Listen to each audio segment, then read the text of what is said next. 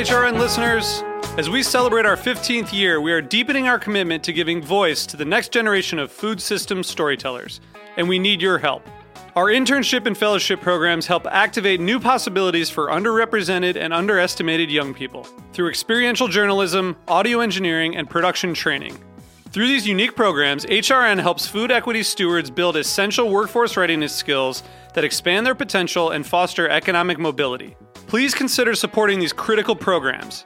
And with a minimum donation, you can be entered to win a dinner for two at an amazing restaurant in one of 8 cities and tickets to a concert at a great venue in one of those cities. We have incredible partners across the country who have donated, as they also share our passion for helping to educate the next generation of food systems storytellers. Check out heritageradionetwork.org/15 to donate and enter to win today. That's heritageradionetwork.org/15 to donate and enter to win today. And make sure you donate before March 31st. Thank you. You're listening to Heritage Radio Network. Since 2009, HRN podcasts have been exploring the wide world of food, beverage, and agriculture. Learn more at heritageradionetwork.org. This episode is brought to you by Wisconsin Cheese. We've been making cheese in Wisconsin since before we were even a state, which may be one reason why we win so many awards for it. It's what happens when a whole state dreams in cheese. Find your next favorite cheese at wisconsincheese.com. We talk about food, we talk about music, with musical dudes, finger on the pulse, snacky tunes.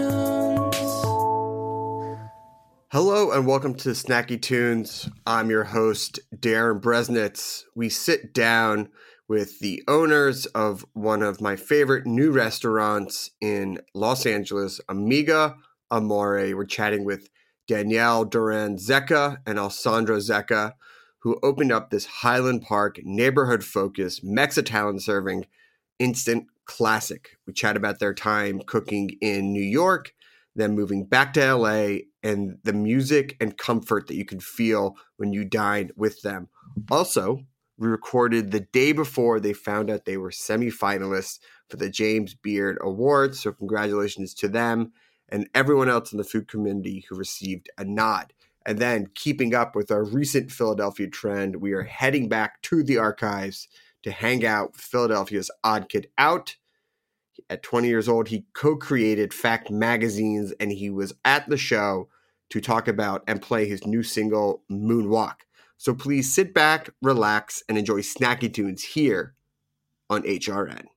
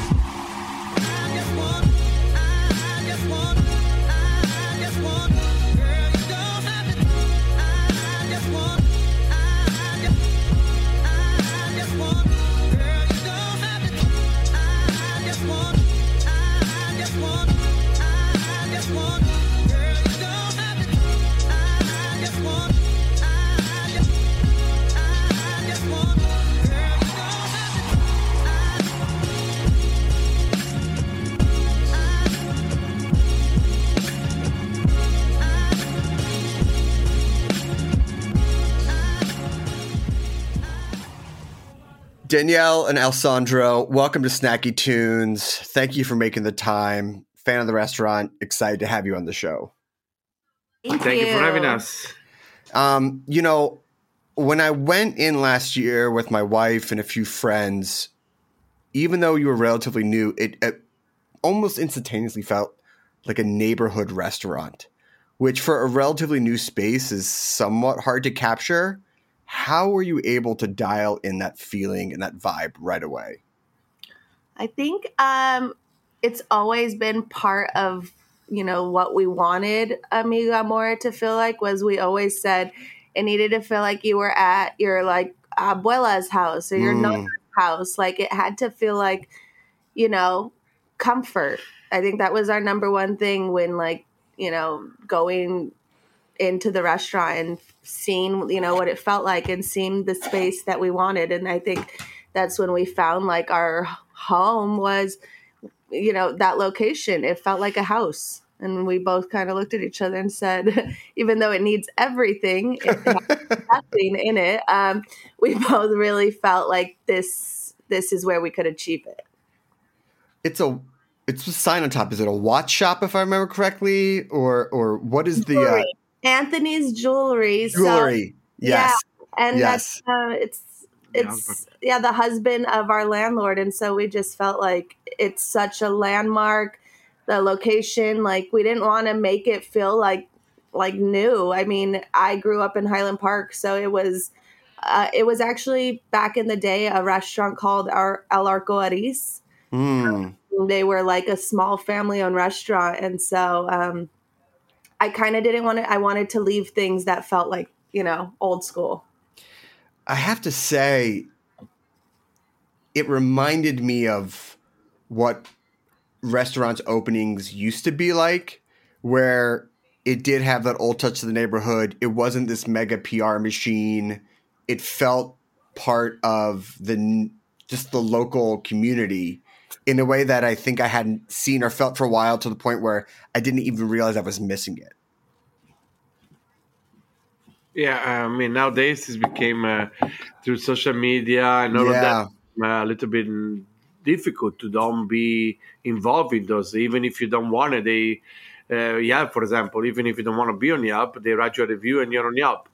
So sometimes you have no choices to be on platform or social media. So I totally understand. I grew up in a restaurant where, in Italy especially, where there was none of these things, and still barely they're getting now, bring all the stuff. So people really come word of mouth. And that's how we built, to be honest with you, that's how we started building our business. Because during the pop-ups, I remember clearly at the beginning, it was like we were doing 10 people maybe, and mostly it was family. Then they started doing 20. Then somebody talked to their friends, brought another friends, and all of a sudden, we started filling up the spots. Community. We had a community, and this community became our guests when we opened the doors. Took us 4 years to be able to build a little bit of a community behind us, so to be some, a guest list. So it's amazing. Now, before we get into the pop-ups and what you built in LA, you mentioned your abuela and your nona. You both come from really strong culinary families. So who cooked in the house when you were growing up, and how early were you drawn into the kitchen or to the idea of working in food? Well, I grew up, my mom always, in Italy, most of the people cook at home. So I literally grew up every morning waking up to the smell of something that she was cooking and go in the kitchen, be excited. And the kind of stuff that you should know that we are having lunch and we are all talking what's for dinner. So, we all food. So I really grew up around that. And when I was in my teenage years, my family took over a restaurant. So that's where my career started. But I was never really into cooking the food myself because I found it always too complicated, too much stressful. I like to be on the outside. So that's why, with Danielle work well, because she create the food and I'm going there and sell it out. That was the whole idea that we started with. But yeah, so my mom, and for Danielle? Yeah, I definitely grew up with my grandmothers and the both of them cooking. My parents both worked when I was, young, so they would watch me, and yeah, it was really revolved around food. I feel like a family event, even in like a Mexican household, you start in the kitchen. Like something's happening in the kitchen, and so you're all congregating around there, and you're not even like going to the set dinner table. So I knew that I loved cooking. I didn't know I was going to be a chef. I actually thought I was going to go to school for fashion design because I also had a real love for sewing. And so, yeah, I think cooking just won it over a little bit more. But through my high school years, I wanted my grandmother's recipes. So, and she never wrote anything down. So every Sunday I spent with her, we would make a new recipe. So I have like a cherished recipe book that says like, one of grandma's pinches. So two of my pinches will be salt needed. So yeah, I think, and having that, and now like, I knew we always wanted a restaurant, but we had many ideas. So I think it wasn't until I kind of honed into my those recipes and my family that then it kind of all came together. Now, you started cooking in LA, but you eventually wound up in New York, which, was an adventure before you eventually returned home. But what drew you to the kitchens of New York at that time? Why go across country instead of cooking around your hometown? To be honest, my parents are going through a divorce right at that time. And I think it was a way for me to not be sucked into the drama, was I had to go somewhere. Sure. That's one part. And the second part was Walter Mansky is my mentor. So shout out. And Bicyclette. And so yeah, it was the time that he left Church and State. We were on the search for what would now be Republique. But it was just, everything was too up in the air, and I didn't really see like LA blossoming at that point. And I wanted really Michelin training. I wanted to work in tough kitchens that made me, better. So, and that is New York City. Yeah. So I told Walter that I wanted to either go to Le Bernardin or, Daniel Boulud. And he made a phone call. And I think within 2 weeks, I had a stage interview at Le Bernardin. Wow. I mean, the power of that network back then is pretty incredible. Still is. I still feel It still is. Yeah. It's still a community. Maybe not, as much. Yeah. But definitely I know that, I still have a good old school community like Walter. I mean, I can call him and I know he'll answer me. Yeah. Now, Alessandro, similar question to you, because you were front of house in Italy and Europe and London, which is where so many people in America aspire to go to for training. Why the reverse and come to New York? I felt London was a little bit too small for me, to be honest with you. I went there, I spoke no English, no nothing. I barely had money in my pocket. And within a month and a half, I was doing a chef de rang in a French restaurant. Wow. I don't know. I just conquered very quick. And then I was like, I want something bigger. And I came back to Italy to do a season in Sardinia. I used to do summer season in Sardinia. This Michelin restaurant was, more money, more experience. And he kept telling me about New York, you make good money, it's a great restaurant, blah, blah. So I took a plane and it just went out of curiosity and stayed there about 10 years at the end of the day. Then I met Danielle and, but. That's it. That's it. Now, I want to talk about because you do have a very New York City romance meet cute story, but I'd love for you to share it. Yeah, so I can go. It's funny. We both looked at each other like, "Who's gonna start?" Yeah, we met. I was in Croces and I was crossing the street on Herald Square to go in a pub with my friend and one of Danielle's friends that she's supposed to go out with, and so made some funny faces. So we got started talking. We went to his side to the bar, and then an hour after, Danielle arrived. long story short, we are sharing the right train, the train ride. Okay, he's missing some parts. Yes, we met at a pub in Herald Square, but I was running extremely late because it was the holidays. So in New York, it was kind of like, blackout period. You're not allowed to miss a day. You're not allowed to go on like vacation.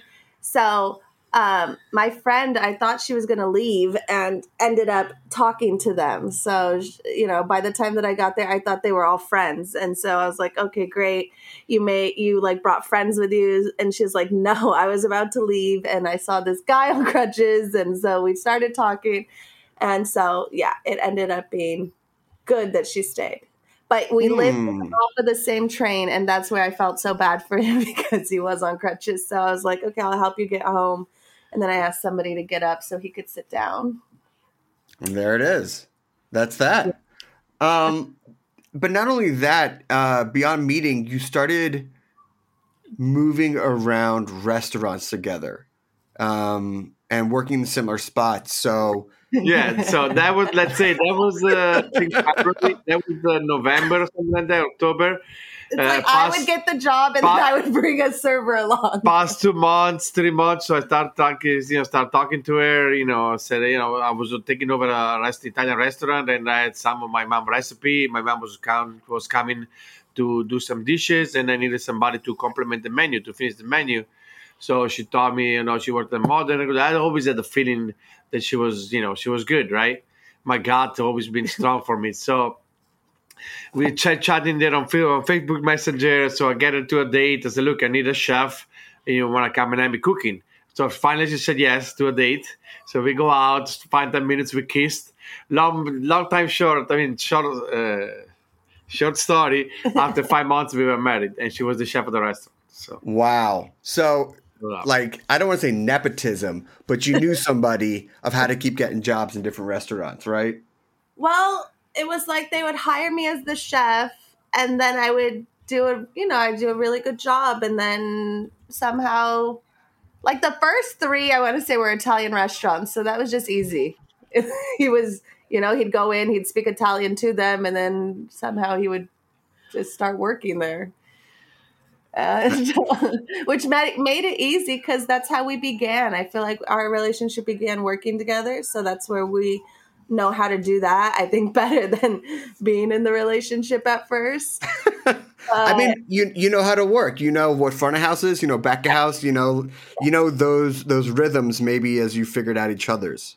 And I think that exactly. And I think that's where we also began to like trust each other. Was I didn't even have to worry. Like I just knew he had it in the front. And, that's a huge part of the restaurant, to make sure that the customer service is good, to make sure that you're selling the food, to make sure, that you're not just selling the one dish that everyone goes there for, but a little bit of something else. And to know that, everything is being taken care of. Amazing. Well, listen, I want to take a quick musical break. And then when we come back, talk about the move from New York to LA, the pop-ups, and eventually opening up your brick and mortar. We have a song from the archives here on Snacky Tunes on HRN.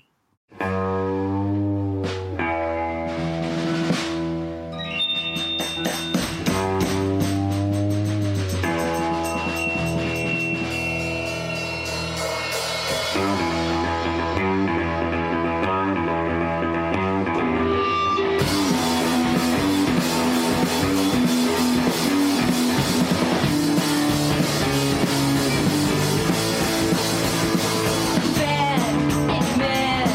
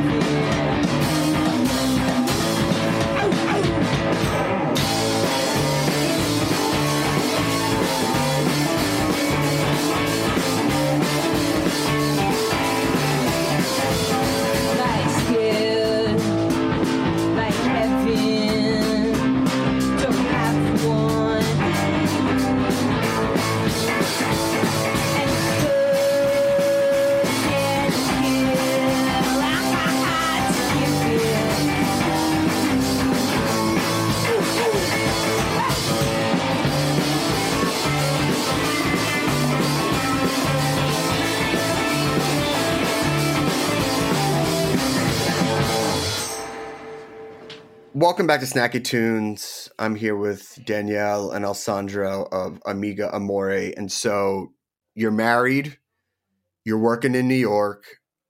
Everyone knows that it is a grind in the New York restaurant scene at that time. So when does LA start calling to you like it called to so many of us around that era? When we start coming here more often and we start coming to see the family. And to be honest with you, I really saw the growth in restaurants. So before I used to come here, it was difficult for me to find good food. You know, in New York, there's a lot of Italian food, right? So here, yes, and it was like, different sauces. If it was Italian food, it was, invented Italian food because it wasn't, awesome. I don't know. It was different for me. So I was like, and then every year that I used to come, I see the difference. Oh my God, this restaurant is much better. And then we went to Rustic Canyon.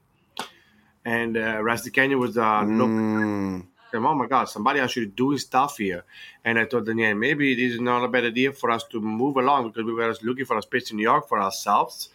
But we didn't have any money. I barely had my paperwork done with my social security number, none of that. So nobody going to give me a loan. Nobody going to give us a loan, to adjust ourselves to open a restaurant because nobody knows us. It was so expensive. It was so expensive. Expensive. The place that we have right now in New York will be at least for $10,000. It's very difficult to do our restaurant. My restaurant that I had, she was the chef, I was $18,000 to rent. Yeah. So it's very difficult to sustain a business and thinking to have a future with it. You can do it for 2-3 years and then, close the door, but that's not fun. So, slowly saw the opportunity and then we wanted to have a baby, we wanted to have a kid, so we're like, okay, what about New York? Get a little tight for us. I was tired to also live in this little apartment, really with no lights. 200 and what? No, 300 square 460 feet. square feet. Yeah. But, so that was it. Like, we saw more restaurant opening here and more chef coming to LA. They would say, okay, maybe let's jump on the right train at the right time. And we go to LA and let's see what we can do. And the moment we got here, a lot of doors open for us, so it was definitely the right move. I mean, there is something about coming home, getting new experience in a place like New York and bringing that back with you to look at the culinary landscape, which, as we all know, Danielle, since you left in that era, really exploded. So when you came back, did you see the opportunity that you felt wasn't there when you left? Yes. I mean, really, even like you said, the more that we were coming, we were noticing better food, newer restaurants. Like, I mean, even think about it now, like the pizza scene was not what it was. No. Really, we did not have good pizza. I think like when I left, it was Domino's or Pizza Hut. It was not, or like, the mom and pop shops that were good, but not what it is today. Yeah. I mean, now it's like a pizza town. Now it's like the idea of, get pizza anywhere, and you can get different styles of good pizza. Yeah, but it's good pizza. It's good pizza everywhere. Like sometimes, is pizza in New York, pizza's better. I don't know. To be honest, we won't go that far. We're gonna have like a bagel controversy. I know. An Italian perspective, I like both. I like all pizzas, but just there is some good stuff happening around here. There is. Now, I want to talk a little bit about cuisine and coming back. So, obviously, you could return. And you've cut your teeth in some of the best restaurants in New York, but it's sort of then doing not the same, but it's a predictable trajectory. When did you start thinking about a pop-up, and when did you start looking at your own personal stories and combining them?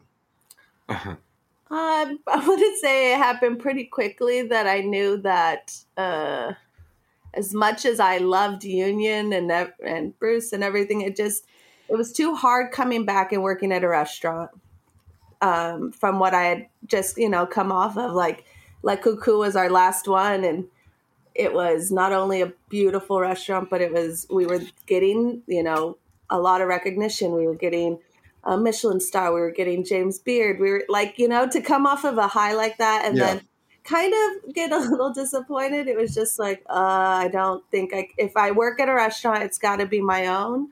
So I knew quickly that I wanted to just do something on our own. So that's where we started like the hot sauce and the catering. And then once we were at catering, it was really great. Like, we were our own bosses. It was private chef. Yeah, gig. I did a private chef gig.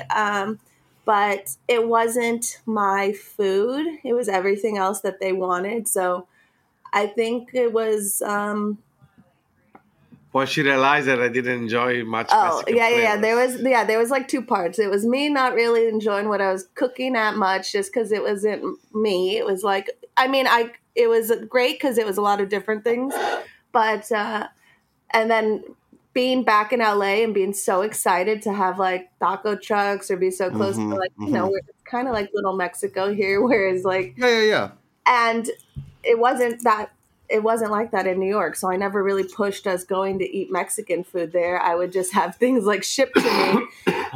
But, I never really forced him. And so noticing that he was not enjoying what I was eating, or he would only order like one taco and then order a pizza after. And I'm like, what is happening here?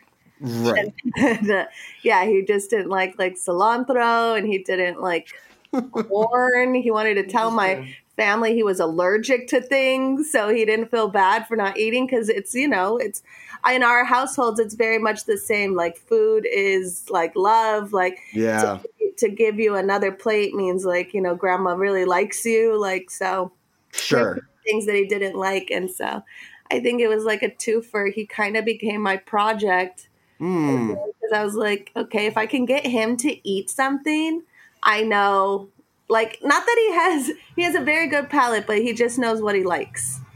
Right. Yes. Right. And I don't want to say stumbled, but you start to realize that there are these similarities between your Mexican heritage and the cooking you did and his Italian cooking background. And now I've had the cuisine, which you've affectionately dubbed Mex-Italian, and I can't believe it hasn't been thought of before, because there's so many similar process and approaches to cooking, and just even, similar dishes seen through different lenses. But how did you stumble, again, not the right word, but how did you refine the process to finding something that, like, these are dishes that absolutely work, make sense, and are not that dirty F word that people might call it? I think, well, definitely, like, my extensive culinary background, it had to make sense. You know what I mean? Like, it couldn't be gimmicky. And I think our travels really helped. Like, I've been to Italy a handful of times, and we drive down to, even Baja. We go to TJ all the time, So I think him noticing what he would eat there, and just like I said, the travel to see like how cheese was made there and how cheese is done in Mexico, to have like requesón be so similar to ricotta, like the way that we both use tomatoes, the way like some of our sauces take forever, like we put a lot of love, a lot of thoughtful flavor, but it's also not overdone. Like, a taco just has cilantro and onion, like, and a salsa. It doesn't have to have, but like, it's in the flavors of what you start with. Yes. So I think, and just being creative, really. Like, it also went back to my childhood. What did I love growing up with, and what was so simple? Like, I love our elote, but it's like the simplest thing that, is corn. Mexico is just corn. And so sometimes we laugh, like, our simplest one was the one that like is everybody's favorite. But I think you've also tapped into this era of where people have gone to the craziest ends of what food could be, and everyone's sort of been walking it back to finding something that's more comforting and more approachable, but still novel. And I think that's what your cuisine really captures. Mm-hmm. Yeah, that's what we always say, is a fine dining cuisine, but in a casual setting. Yes. So you can definitely see the experience behind the food. So that's what it is for sometimes. And we understand that some people said, oh, this high price is more portion because, it's more, they're maybe used to go different places. But we use the highest quality ingredients, and it's all in the prep work. I think people don't realize that how much it takes to have all those things, because I make everything from scratch. Like our tajin, our bread is made in house. Every dessert, the cannoli shells, like all the pastas are done by hand. So Oh yeah. that was also a little tricky to figure out at first because, I mean, I was on the pasta table just around the clock and I felt like I could not make enough. Oh no. We're out again. I'm like, oh my gosh. But it's so interesting that people would balk at the prices because if it was just straight homemade Italian restaurant pasta, people are used to paying that. But maybe because of the perception of like what Mexican food should cost in LA, that's where they start to have an issue. Yes. I mean, it could be. It could be. So. I see it. I just see the different kind of being in front of the house. I mean, to more or less. Sometimes I really catch. It's funny because the other night I caught somebody and they see it wasn't happy, with another couple, but they weren't just uncomfortable with themselves. You couldn't just tell, maybe there's a fight, whatever, and they were cold. So they weren't, they ate the food, but then they left a 3-star review saying, a few things. And I'm like, I told them, I know who they are because I felt it because everybody else was happy. Everybody finished the food. You know what I mean? Being up for the house, for me to discover those things. And then you realize that, you kind of see what kind of people come to eat. And then, you understand what kind of clientele you have because that is very important to know when you need to, prepare an event or stuff like that. Just you need to know what kind of people you have in the house. No, house is a great word to use. And Danielle, knowing that you come from a love of fashion and design and sewing, that makes a lot of sense of how the design and the space feels because there's a lot of texture, there's a lot of colors. Now, obviously, you were a mobile pop-up for so long. So what was it like to finally open up your own spot and to be able to make a home to invite people into? Oh, it was. Sometimes I look at it and I'm like, wow, I feel proud of it. Because I feel like we both had two different visions, but I think that on some things he listened to me and saw like for sure the bar. I still think you listened to me, though. No, I did. But I wanted it to feel elegant, but not too cheesy Mexican. Like I wanted the benches I wanted it to also feel homemade. So a lot of it, like we did do ourselves. Like all of the chairs, we went to a thrift store, and we would just be like on the hunt for them. And then he would spray paint it, and I would fix them if they needed. And I sewed all of the cushions. So it was like, and I wanted that to be like where the Mexican fabric came in. But we went to Mexico so many times to get the tiles, to get certain glassware so that it tied together. Like, things didn't have to necessarily all match, but they needed to have that same sense. And then like the plates, that's where I got, very, I think like chef and Michelin, because those needed to be beautiful. So we definitely went shopping. A good friend of mine knows somebody in Mexico that made one of our plates, and it was just, they're gorgeous. I love them. It's like what the cavatelli served on. So we wanted to like give back to smaller craftsmen. I love that. I didn't want to get things that were just so commercial. So we thought, we wanted to be unique, and we thought about each little detail. Like even our wine list, we're trying to get more from Baja. We're just trying to do it, but do it right. Not, like I said, it's also our experiences being in New York and seeing really fine dining and doing just those little touches. Like, I mean, you said it was like a house, but I don't know which grandma's table side pouring aguachile broth, but that's where I like come in and I'm like, I need to elevate it so that you feel good in there.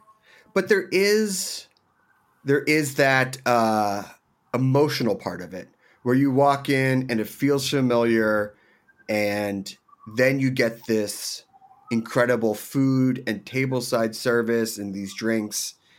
And I've talked to people, I myself had this like very emotional reaction to the food. What is it about the whole combination that really hits people in that core? I mean, I think it's even us being so emotional and what it is that we built. I see people all the time, mostly like girls, because our men sometimes we hide our emotion, but a lot of girls tell me that it reminds of grandma cooking, and they make a reminder of that dish or of that dish that grandma used to cook. So I believe also that the Danielle grandma's training come out on everything, because at the end of the day, that's what it is too, right?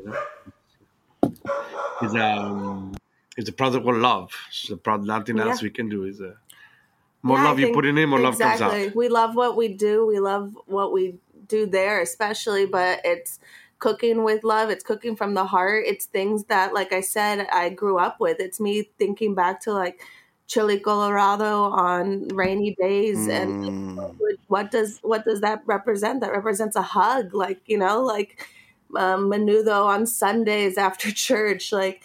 What did that do? That's not just a dish, it's a memory. It's like, what? And sometimes, like you said, some people do tell me that I brought them back to that, or that the chile relleno, they closed their eyes and it took them back to their grandma. And like, how did I do that? And it's like, because I grew up with the same sort of, Mexican grandma that cooked just simple things, but really put a lot of love into it. I love it. Now, I want to make sure we have enough time to talk about the music and the soundtrack that also set the vibe, because it was a hit parade, just being in there of just songs that were so good that obviously there was a lot of thought put into it. So who made the playlist? It's been in the making for like every pop-up. We would add another song, or we would go to like Italy, and like his sister would be driving us and playing like this new song, and we're like, oh, that's good. Oh, that's awesome. Like, a lot of the songs I grew up with. Yeah. Admittedly, I grew up with, I know the words I sing around the restaurant. And then we added the Mexican part, so the Italian part, and then we added the Mexican part where it needed to be more Spanish song, because we really wanted to be on branding, and we wanted to add some Mexican. So then we started looking into what Danielle grew up with and what Mexican music was, and now every time that we listen to a new one, we add it to the playlist. And so, but we got a few people that told us we have good music. We have good playlists. Good. Or can we share it with them? Happy to read it. Yeah, well, I love it, and I cannot say congratulations enough. If people want to make a reservation or check out the food, or just see what you're up to, where can they see what you got going on? So we accept reservations through Talk. Nice. You just type in Amiga Amore, and that's Wednesday to Saturday for dinner.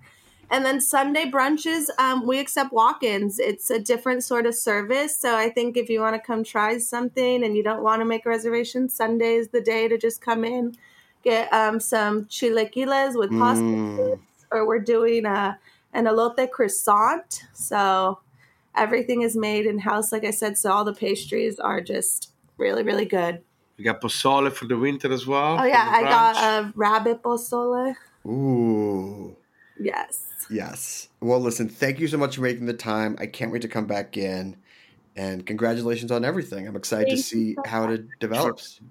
Thank you. We can't wait to have you back. Yes, we have another song from the archives and then a live performance here on Snacky Tunes on HRN. It's okay.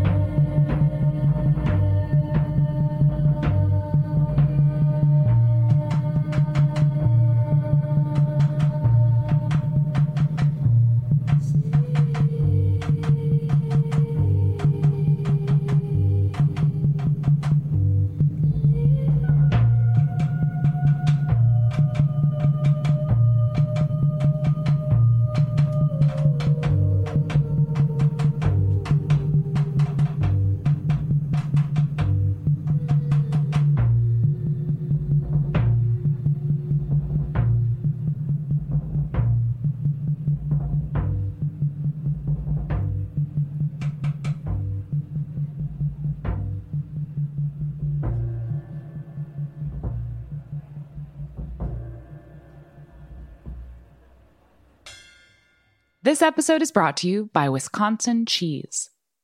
There's a reason when you think of Wisconsin, you think cheese. Cheese is a huge part of Wisconsin's history and future. In Wisconsin, the state of cheese, the tradition of cheese-making excellence began 180 years ago, before Wisconsin was recognized as a state. Immigrants traveled to settle in this lush green hills of Wisconsin, bringing their cheese-making traditions with them. These storied skills, combined with the freshest milk available, created a cheese-making culture that is uniquely Wisconsin. Wisconsin's 1,200 cheesemakers, many of whom are third and fourth generation, continue to pass on old world traditions while adopting modern innovations in cheese-making craftsmanship. Find your next favorite cheese at wisconsincheese.com. Welcome back. We have OddKidOut live video. Hey. Can I call you OddKid or can I call you Butch? You can call me Butch. Okay, Butch. Welcome to Snacky Tunes. Thanks for having me. Thanks for coming up from Philly. For sure. Darren and I are from Philly as well. No Born and way. raised. Yeah. Why did you say that in the email? Well, just for this moment. But I mean, when I say Philly, since you're from there, we're from the main line. Are you from Philly proper? Or Well, so technically I'm from the suburbs. So I'm like from Chestnut Hill area. Okay. Technically from Orland, but no one knows where that is. No, I've never heard of that. Yeah, so yeah, grew up in the burbs, and now that I go to Drexel, living in the city in West Philly, so... How do you feel about living in Philly full time? I love it. It really puts you, as an artist and a creative, it puts you in a completely different environment. Because not that the burbs are bad, it's just like being around, people my age and being around the city and just being influenced by everything happening there is like so much better for me. Yeah, I mean, I think the second that we became teenagers, like the day we turned 13, we just started going to like the Troc and the church. Yeah. And just going downtown as often as we possibly could. Yep. I mean, and we can see Center City from our window, but there's a difference between, being in the suburbs and just being in it. Exactly. What are some of your favorite rooms to play in there? So I've played the TLA, which is actually probably one of the best That's shows amazing. I've played. Yeah. I feel like that's like a total feather in the cap. Oh, yeah, for sure. Especially growing up there. Oh, yeah. It's like you got to go to the TLA. Yeah. Yeah. That's been a great place. I've played great shows at the Troc.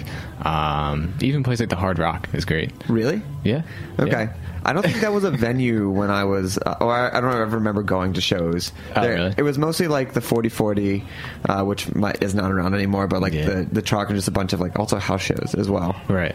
Definitely. What's the Drexel like house party show scene like? It's great. I mean, for what I do, being a producer in hip hop, there's not a lot of outlets. Right. There's a lot of stuff for like rock music and punk music. Right. And I'll go to those every now and then just because I love all types of music. But no, it's great. There's a lot of people at Drexel that do music, obviously, and people want to find new music all the time. So you have a pretty interesting background on things. So you did School of Rock. You did like drumming for rock legends. Like, tell us how you kind of got into all of this. Yeah, so I'll give you the lowdown. Yeah.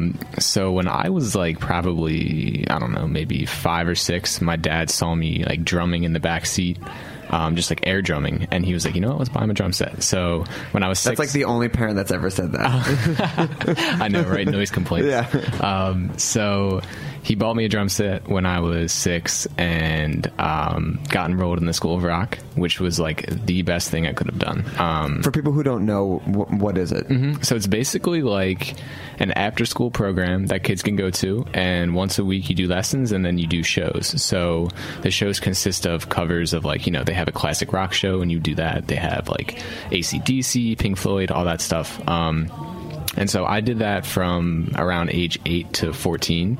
But I stayed taking lessons there with a guy named Jim Love until I was probably 18. And they just taught me so much. So I was very, very grateful to go there. What was one of the things, do you think, like going to School of Rock kind of like prepared you for that maybe just like being in bands and not getting like a more quote unquote formal education? Yeah, well, it really taught me, first of all, how to format songs. Because when you're young and you have to learn how to memorize songs, it kind of like becomes engraved in you.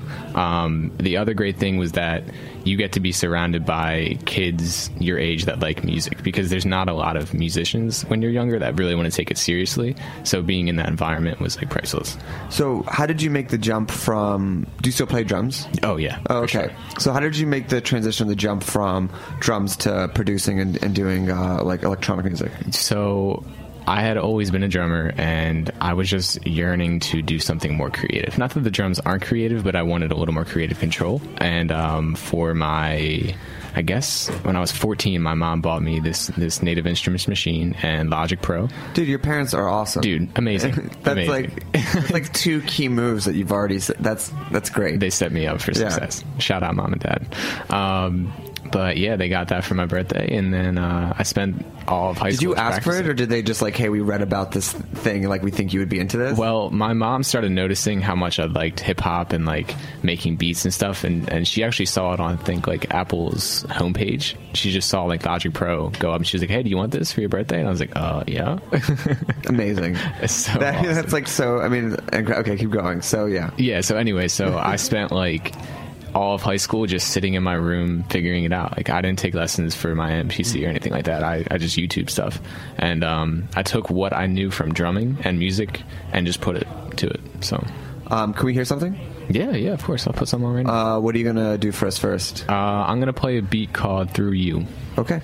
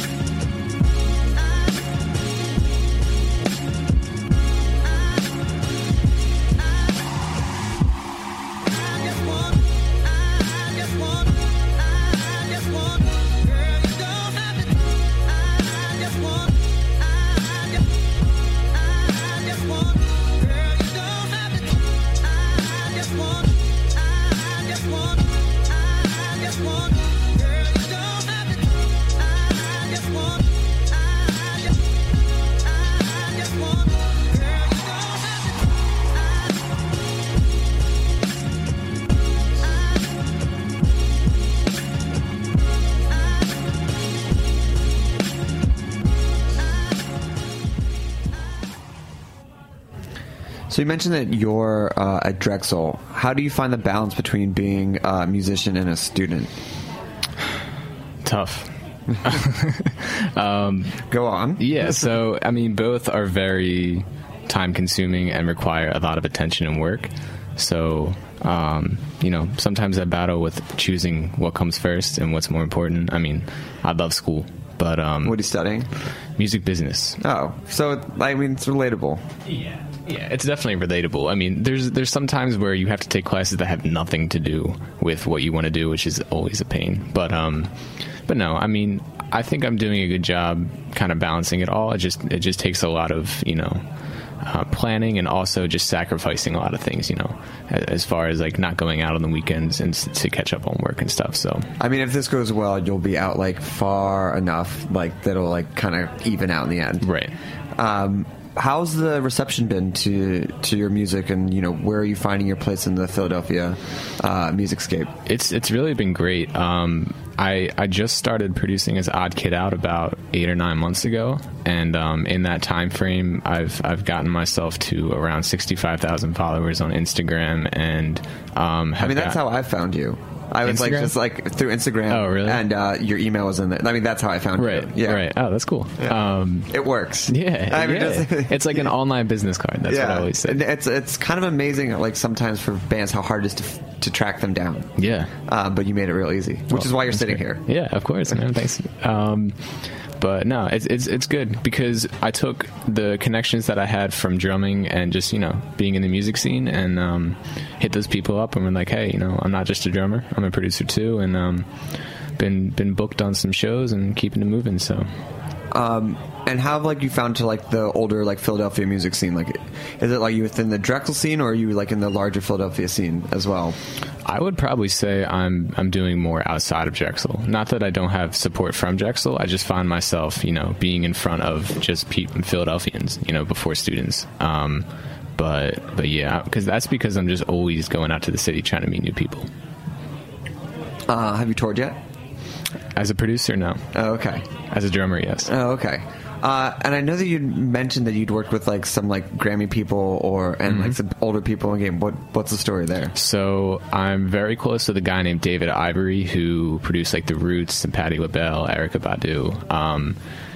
And I work with Cam Hoff, who wrote a few Neo songs. I work with Beyonce.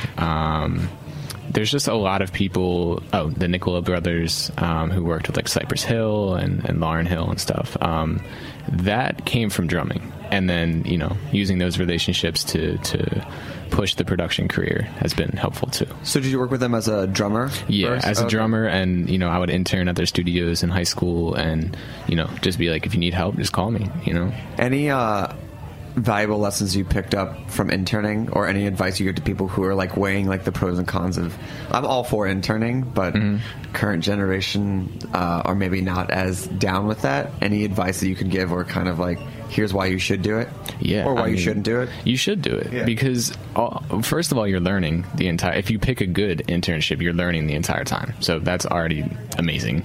And two, you become close with that person because after you spend days after days in the studio with this same person, you build a rapport and you get called to do work after your internship is over. So and especially if it's in another place away from where you're living, then you get a whole new environment too. So yeah, I mean, and also the distance between the suburbs and the city at 14 seems like a huge. Even now, you're oh, it's not that far. Yeah, but at that time, it's it might as well be a world away. Right. Exactly. I mean, the one thing that's interesting about producing, and you kind of touched on, is that it is so collaborative. So how do you find the artists that kind of work with you in the project, or how do you weave them in to OddKidOut? So I'm the type of person that just genuinely loves working with people. Now, if we want to talk about finding someone that's really, meshing with my sound, I kind of struggle with that. What do you mean? Well, there's just not, I don't know how to put it. There's just not a lot of... I haven't found many people that can really take my beats and do something with their voice over it that sounds the way I want it to. That being said, I've definitely come across a good amount of people that have, but the majority that I do, it doesn't feel like it necessarily meshes the greatest that it could. Who are some of the people that fit well with your music? Yeah, so I'm contradicting myself, but a good amount of people. A girl named Ashley Leone, who's out in Nashville now. I used to be her drummer, and she's got the second song on the EP that I just put out. And she sounds great on everything. She's got a beautiful voice. A rapper named Odyssey, who I'm close with, who's a high school friend. He's on the EP as well. This guy named Luke Bryan from Philly. A guitarist named Todd who sings through his guitar. He's amazing. Acoustic or electric? He does both, but mostly electric. Yeah. Great. Yeah, so he's awesome. The list definitely goes on. I'm missing a few, but... And how does where's your approach in the process? I mean, people are so varied. Is it the beats are finished first and then you hand it over? Is it there's a framework? How does the collaboration? How does it come together? It definitely varies with who I work with. So a lot of the times I have people just come to my studio and shop for beats. So I'll just play them beats and, you like it? Cool. Other times I'll have people over my friend Mitch Beer. He comes over and we start from scratch. And both have their pros and cons. So, do you have one that you prefer over the other? Well, I guess I like working from the ground up with the person, because then you feel like you're creating something together. Sometimes I feel like I'm just dishing beats to people, and like that's great, but I would much rather sit down with the person and really, tailor it to what they would want. Great. Let's hear something else. Yeah, sure. I'll play a song off the EP. Okay, perfect. What's this called? I'm going to play Amore. This is the single. Great. Bello mio, voglio solamente meraviglioso te. Da quando ero piccola avevo sogni di un fidanzato perfetto. Ti amo davvero, ti voglio bene. Salvami, baciami ancora. Amami ancora, carissimo, cuore mio, dammi tutto del tuo amore, amore. I know it's been a short time, but it feels like forever. You're always on my mind. Now more than ever, can't remember life without you. The memories just aren't there. I think that my heart always knew that I needed you there.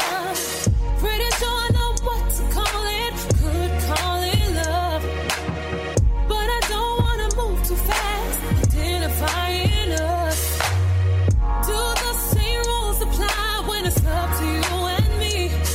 Oh, I'll take my chances now. Only one thing this could be. Maybe it's too early. Tell me if it's early. Don't wanna scare you. Don't want you to walk away, but I want you only. You're the best part of my day. I love you. I love you.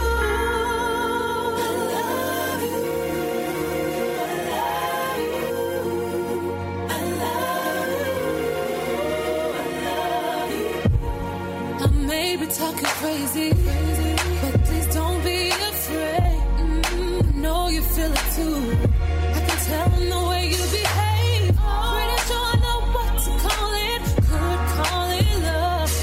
Oh, but I don't wanna move too fast, identifying us. Maybe it's too early, Tell me if it's early. Don't wanna scare you, no. Don't want you to walk away, but I want you only. You're the best part of my day. I love you. I love you. I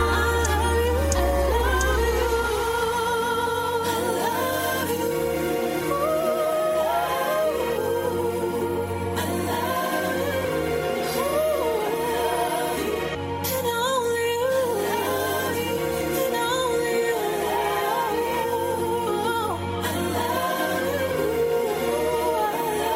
If you did me dirty, better right your wrongs, Bonnet. Yeah, here you go talking that shit. I write them songs that make chicks spend nights and thongs, sorta kinda not quite for long. Yo, you really drawn right now. Love when I hear, love when I spit. Paint a picture, she in love with this shit perfect. She in love with the drip, so dog, I can't tell it's your chick. Nah, see, she in love with my clique. Get money, dress, fly, talk shit.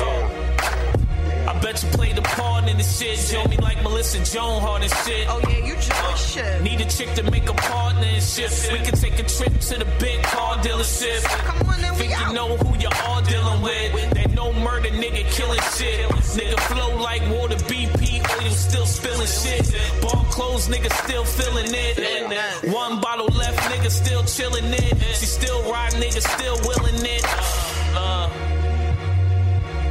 You know what? I should have listened to my girlfriend. I don't even know why. Who are the vocalists on that? So that's Gogo Morrow, who's a singer from Philly. Good name. Yeah, dude, she's awesome. And then the rapper is Bonnick, who actually used to be, killing the game in Philly a couple years back. But yeah, he's the man. So what was the process of making this EP? This is your first one, right? Yeah, so I released something senior year as blah blah blah. That's fine. No one knows. Unless you bring it up, no one's gonna know. So it's up to you how you want to tell that story.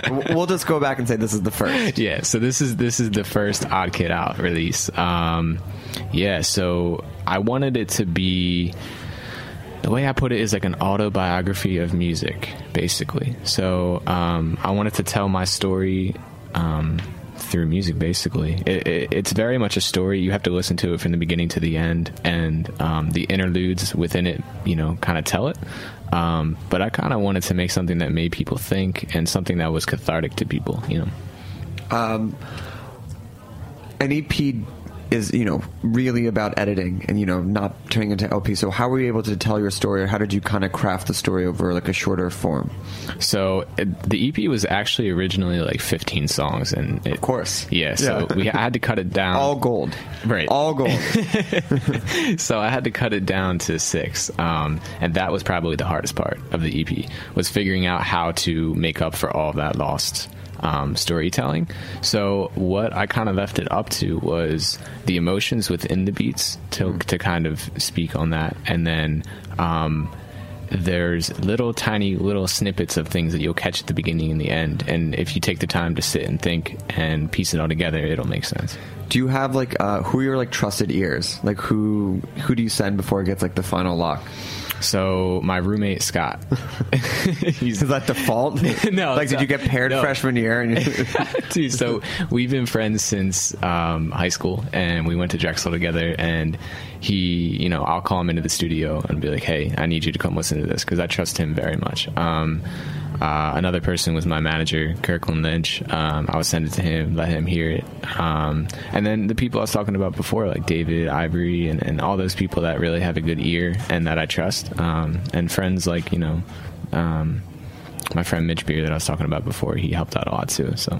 And is it like open for refinement? Like, do you take their notes in, or is it more like, or how do you take that in? Like, even if you feel it's like done, or where do you send it to them in the process? I send it to them when I feel excited about it. And it takes me, I don't necessarily get hyped up about something when I make it. It kind of takes a little bit until I feel like it's at that point. And when I send it, I don't send it with the mind frame that it's done. I very much want someone to beat me up with their comments. Like I want as much feedback as possible, because I'm jaded, because it's my own ear. So, so your skin's pretty thick, or like just something? Oh yeah, okay. No, I want people to tell me what's up, because I'll make the changes. Has someone like ever said something that kind of like slid right beneath the breastplate, kind of cut you a little bit? Yeah, it doesn't bother me. Oh, okay. Yeah, it doesn't bother me at all.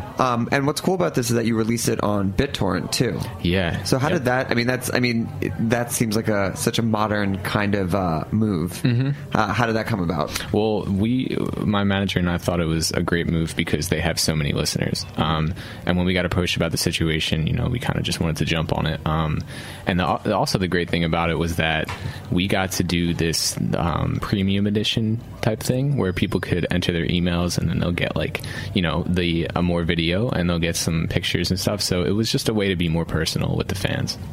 What happens to the other songs? I was going to ask for the other songs, the 9 songs that didn't make it onto the EP. Is that just like EP2, EP3? Do they just kind of live somewhere else? I don't know. I mean, they may reemerge at some point. I mean, they're sitting in my iTunes library, but I want to do something with them for sure. Plans for the summer? Tour? Yes, I'm out in the studio. I'm actually headed to LA for the summer, and I'm interning. Where are you interning? Red Light Management. Oh, amazing. Yeah. The more business of the music side. Exactly. They're great. Yeah, no, I'm really excited. And the great thing is that, I'm going to keep talking about my manager, he lives out there. So I'll be able to really, spend time with him and work on my craft on my days that I'm off. So, I mean, don't knock a good team. No. Like, you can go very, very far. Like, you should really like your manager. Oh my gosh, and your day-to-day and everything. Yeah. Do you know we're going to live in LA? No, that's the one thing I haven't figured out, and it's stressing me out. You going to get a car? I don't know. Can't you only rent it when you're like 25? Yeah, I guess that is a concern. I don't know. I've done Uber. I work out there, and I have been out there for 3 years. I have not rented a car in 3 years. Uber's like kind of really cheap out there. I heard the bus is the move. Yeah, I think like the rule is that as long as you're willing to pick up like all the Ubers, you can probably like get rides for half the things. Oh, okay. You know what I'm saying? Like, you just have to like you can't be the person without the car and be like, oh, I would have gotten that one. You have to be the first to offer. Right. And I think I don't know. It depends. And if you're gonna be in the studio most of the time anyway, or at work. I'm going to try and get housing like right next to where I'm working, so I don't have to like, travel too far. Yeah, I mean, it's the one thing that kills me. I mean, it's the most classic East Coast complaint, but the traffic really, it's like the most like stereotypical thing for me to say. It's like the traffic. Well, I know we want to leave a lot of time for you to do a freestyle at the end, just to kind of let you spread your legs Yeah. and take us for a walk. But where can people find you? How can they add to that ever-growing Instagram account, book you, shop for beats, build songs from the ground up? Yeah, so you can find me on YouTube, Spotify, iTunes, Instagram, Twitter, Facebook, all under OddKidOut, and that's OddKidOut. You were so well trained. It's amazing. It's incredible. Thanks, man. Yeah, no. It's really easy. Just type in OddKidOut. I'll pop up. You'll see mine. Cool. Well, my face. I want to thank our guests today. Shout out to the family. Shout out to Berlin. And any name for the freestyle? You're just going to just let it go? Yeah, this is just kind of like a little thing I put together. Okay, great. Well, thanks for being on here, and take it away. Yeah, thank you so much.